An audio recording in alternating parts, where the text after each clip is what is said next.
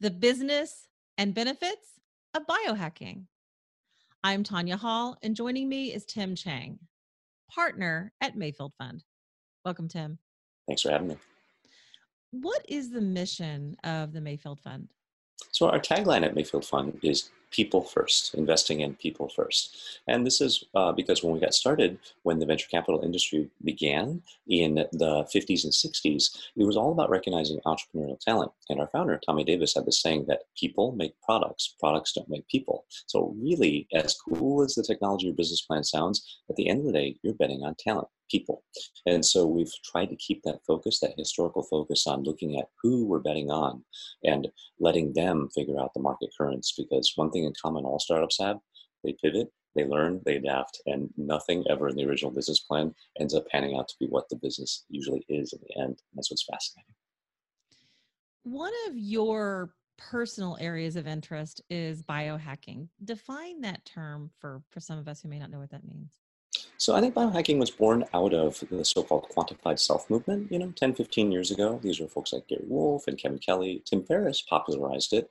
And it was the notion of, hey, how do you take an engineer's or geek-like attitude towards optimizing your fitness? And it's by measuring your biomarkers and your blood sugar and seeing how many calories you can burn and the most effective workouts. So sort of maximum results for minimal effort. Now, keep in mind, these are like engineers and geeks, not gym rats or fitness nuts. So it was sort of a way to try to hack the system. What were shortcuts to get great results? I got into it because I got into fitness much later in life. And as I went down that rabbit hole, I realized that actually a lot of it was about nutrition.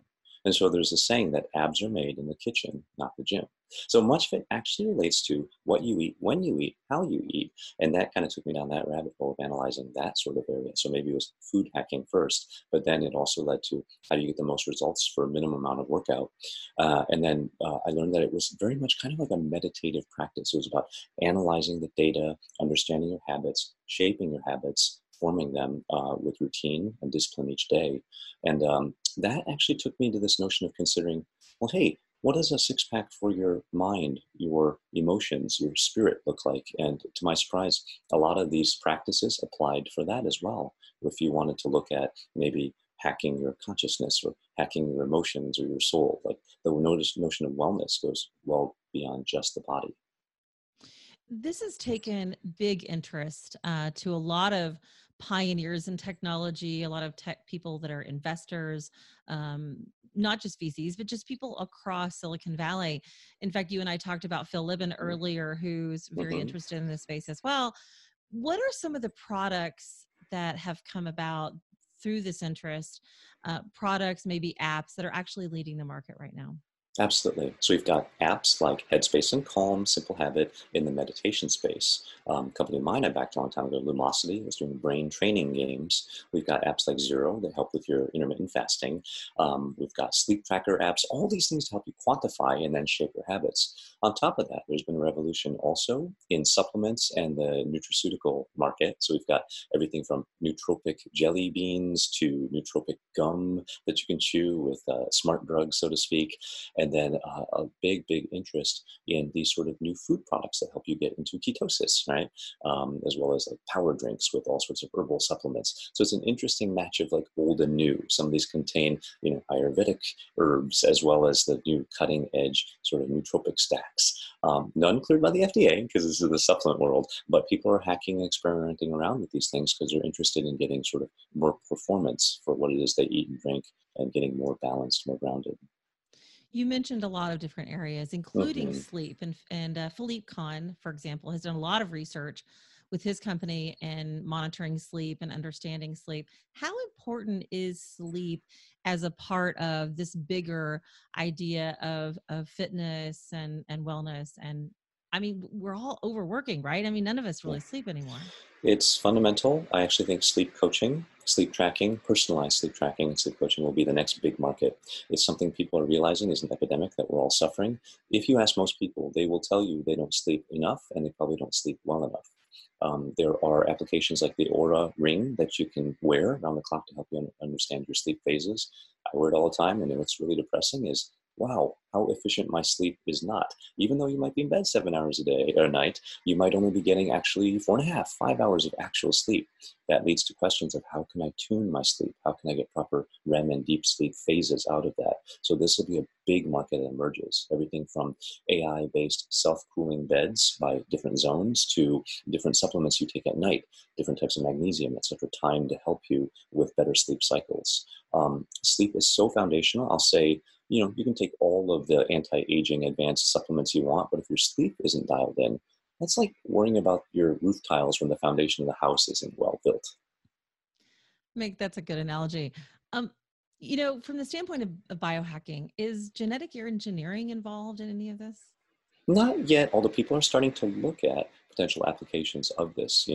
We've read stories of CRISPR editing, babies and those sorts of things, which lead to potentially a lot of unintended consequences. But what people do use genetics for today is more of the genetic sequencing to understand what is the blueprint of their genetic house and what are the different things that could express or not based on their lifestyle. Genes are not destiny. They will tell you what you might have proclivity towards, but they can give you clues as to how to tune your lifestyle to ensure that some of those genes do or do not express, right? And so these days we've got the 23andMe test, which will tell you, hey, you're 23% related to Genghis Khan or something. But the more actionable ones are functional gene testing, which might indicate, I'll give you an example. I found that I have low BDNF in my brain wiring. That means I'm really good at focus and productivity. But what it also means is when I come into emotional, stressful times, my brain will enter this sort of hamster wheel cycle, replaying something over and over and over again. So imagine like getting an argument with somebody that's really stressful, and then thinking, man, why did he say that? Oh, maybe I should have thought of this way. Maybe I should have tried that. Maybe I should have gone this other approach. So, that's an example of how sometimes our genes lead to different tendencies of how our brains are wired, which could affect everything from how you relate to other people, how you communicate, your addictive patterns, maybe even your success ratios and the type of people that you enter in love relationships with. So imagine the future Tinder based on this sort of gene profiling. Say, you know what? You're a serotonin junkie. You're going to want a lot of touch. This person is not. They're wired a different way. So you're, asking for cuddles all the time is going to drive them nuts. Asking for cuddles. I love it. I think that's a show title. So I have to say, you stopped using voicemail roughly a decade ago, but now there are so many messaging apps that can really, pull us in, right? So, Yeah.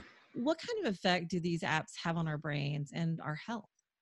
I actually think we're going to look back and realize how damaging these were. My new saying is that messaging apps are mind killers. And the reason I say that, average person probably has 3 to 5 messaging apps, having multiple parallel dialogues with the same people across them all. On top of that, the little red meatballs and notifications that pop up constantly interrupt you. And they even show when the messages are read, when somebody has read it, when they're responding or typing. That leads to this illusion that they're always on in real time. This is not good because it gives the expectation that the people are always live on the other end, and it can cause you to create stories if somebody takes like 3 hours to reply to your message. Do they not like me? Are they purposely ignoring me? What's going on, right? So I think that it's pretty dangerous that we have these seemingly always on multiple message platforms, and the expectations and room it creates for stories in your head, and expectation of always being available is something that's pretty dangerous for the mind. My friend Adam Gazzaley, UCSF neuroscientist, has written much about the distracted mind, but now he's writing about the coming cognitive crisis when we have all of these overly connected apps and the distraction and actually the depression it can cause with that expectation. Interesting. Okay, on a personal level, I wear glasses. So I have to Hmm. ask, how is the eyeglass industry being disrupted? Eyeglasses? Wow. Well, we've got quite a few new innovations. We've got blue blockers, right? And we've got now probably glasses for nighttime. We'll have ones that reduce glare. We're going to be seeing smart glasses now with AR projection and everything else there. The next, future versions of Google Glass will probably be what takes imagined information projected real time onto the lenses as to, wow, this person's a type 3 Enneagram, or you have these 5 friends in common. This person's birthday just came up. So overlay info real time will be something that we'll expect to see, I think, in these eyeglass formats over the next several years. But even from the health perspective, more personalized, smarter glasses. I'm seeing startups that are doing custom prescription ones that you can take an eye test via your phone, via mobile app. They can even scan the shape of your face just from your phone. And you imagine a pair of glasses that can act as bifocals without the split in the lens, carved specifically to the frame of your face so it fits perfectly. So like we're getting more personalization there too. And all of that seems great. I will say though that the messaging on your eyeglasses, I mean, I can't imagine. I have to wear these, so I can't take them off. And you've already talked about how being getting all of these messages all the time can isn't doesn't that conflict with the theory that we want to be disconnected? Oh yeah, because the thing is that we suffer this fear of FOMO, that you're missing out on all things. We have this desire to be hyperconnected, but that hyperconnection leads to a lot of depression and anxiety if you feel like you're missing out on something. I almost like to say that social media is a form of psychic terrorism because every post you see is a reminder of where you were not, what you were not invited to, what you were, something left out of, right? And so when you're constantly looking at the highlight reel of everybody else's life, how is that going to make you feel? Does it give you pressure to post more stuff? Does it make you feel like you're left out? And so more and more my friends I know, I see they're deleting those apps on their phones, so they're only being able to check them on the browser, or they're removing the notifications. There's a wonderful plugin you should try called Demetricator. It removes the stats on Facebook or Instagram, so it doesn't show view counts, doesn't show number of likes, doesn't show number of friends. And it's interesting the effect it has, almost relief when you don't know the stats. Oh, I like that. Yeah. Hang on, I'm downloading. Okay. We talk about it, and certainly a lot of people are interested and focused on these apps, certainly biohacking, and you've given us a lot of great leads. But what do traditional doctors and even health regulators say about biohacking? I think they would say that, caveat emptor, buyer beware. A lot of these things are unproven. And the fundamental thing, even I found after years of trying this, go focus on the basics. I call it SMILE. S, sleep properly. M, meditate, get your mind in check. I, do some intermittent fasting so you're not constantly bombarding your system with food too much. L, have loving relationships with your friends and family. E, exercise, move around. That's really boring though. And the problem is biohackers, we want, you know, 3 ways to instantly cut whatever. We're looking for silver bullet shortcuts because humans want that. We hate doing the work. And the truth is, if you just focus on healthy fundamentals, the rest will come. In fact, there might even be a case where if you've got these SMILE-based 5 healthy habits in place, you don't need to take NAD supplements and all these other things. And if you do, your body's already producing them through healthy habits. You might be harming your body because you might be over supplementing and telling your body, don't make that stuff. I'm taking exogenous supplements for that, right? So that's my lesson in all of this. And I think health professionals and traditional experts would say the same. Focus on the basics, have a healthy lifestyle. You don't need to do all this advanced hacking stuff.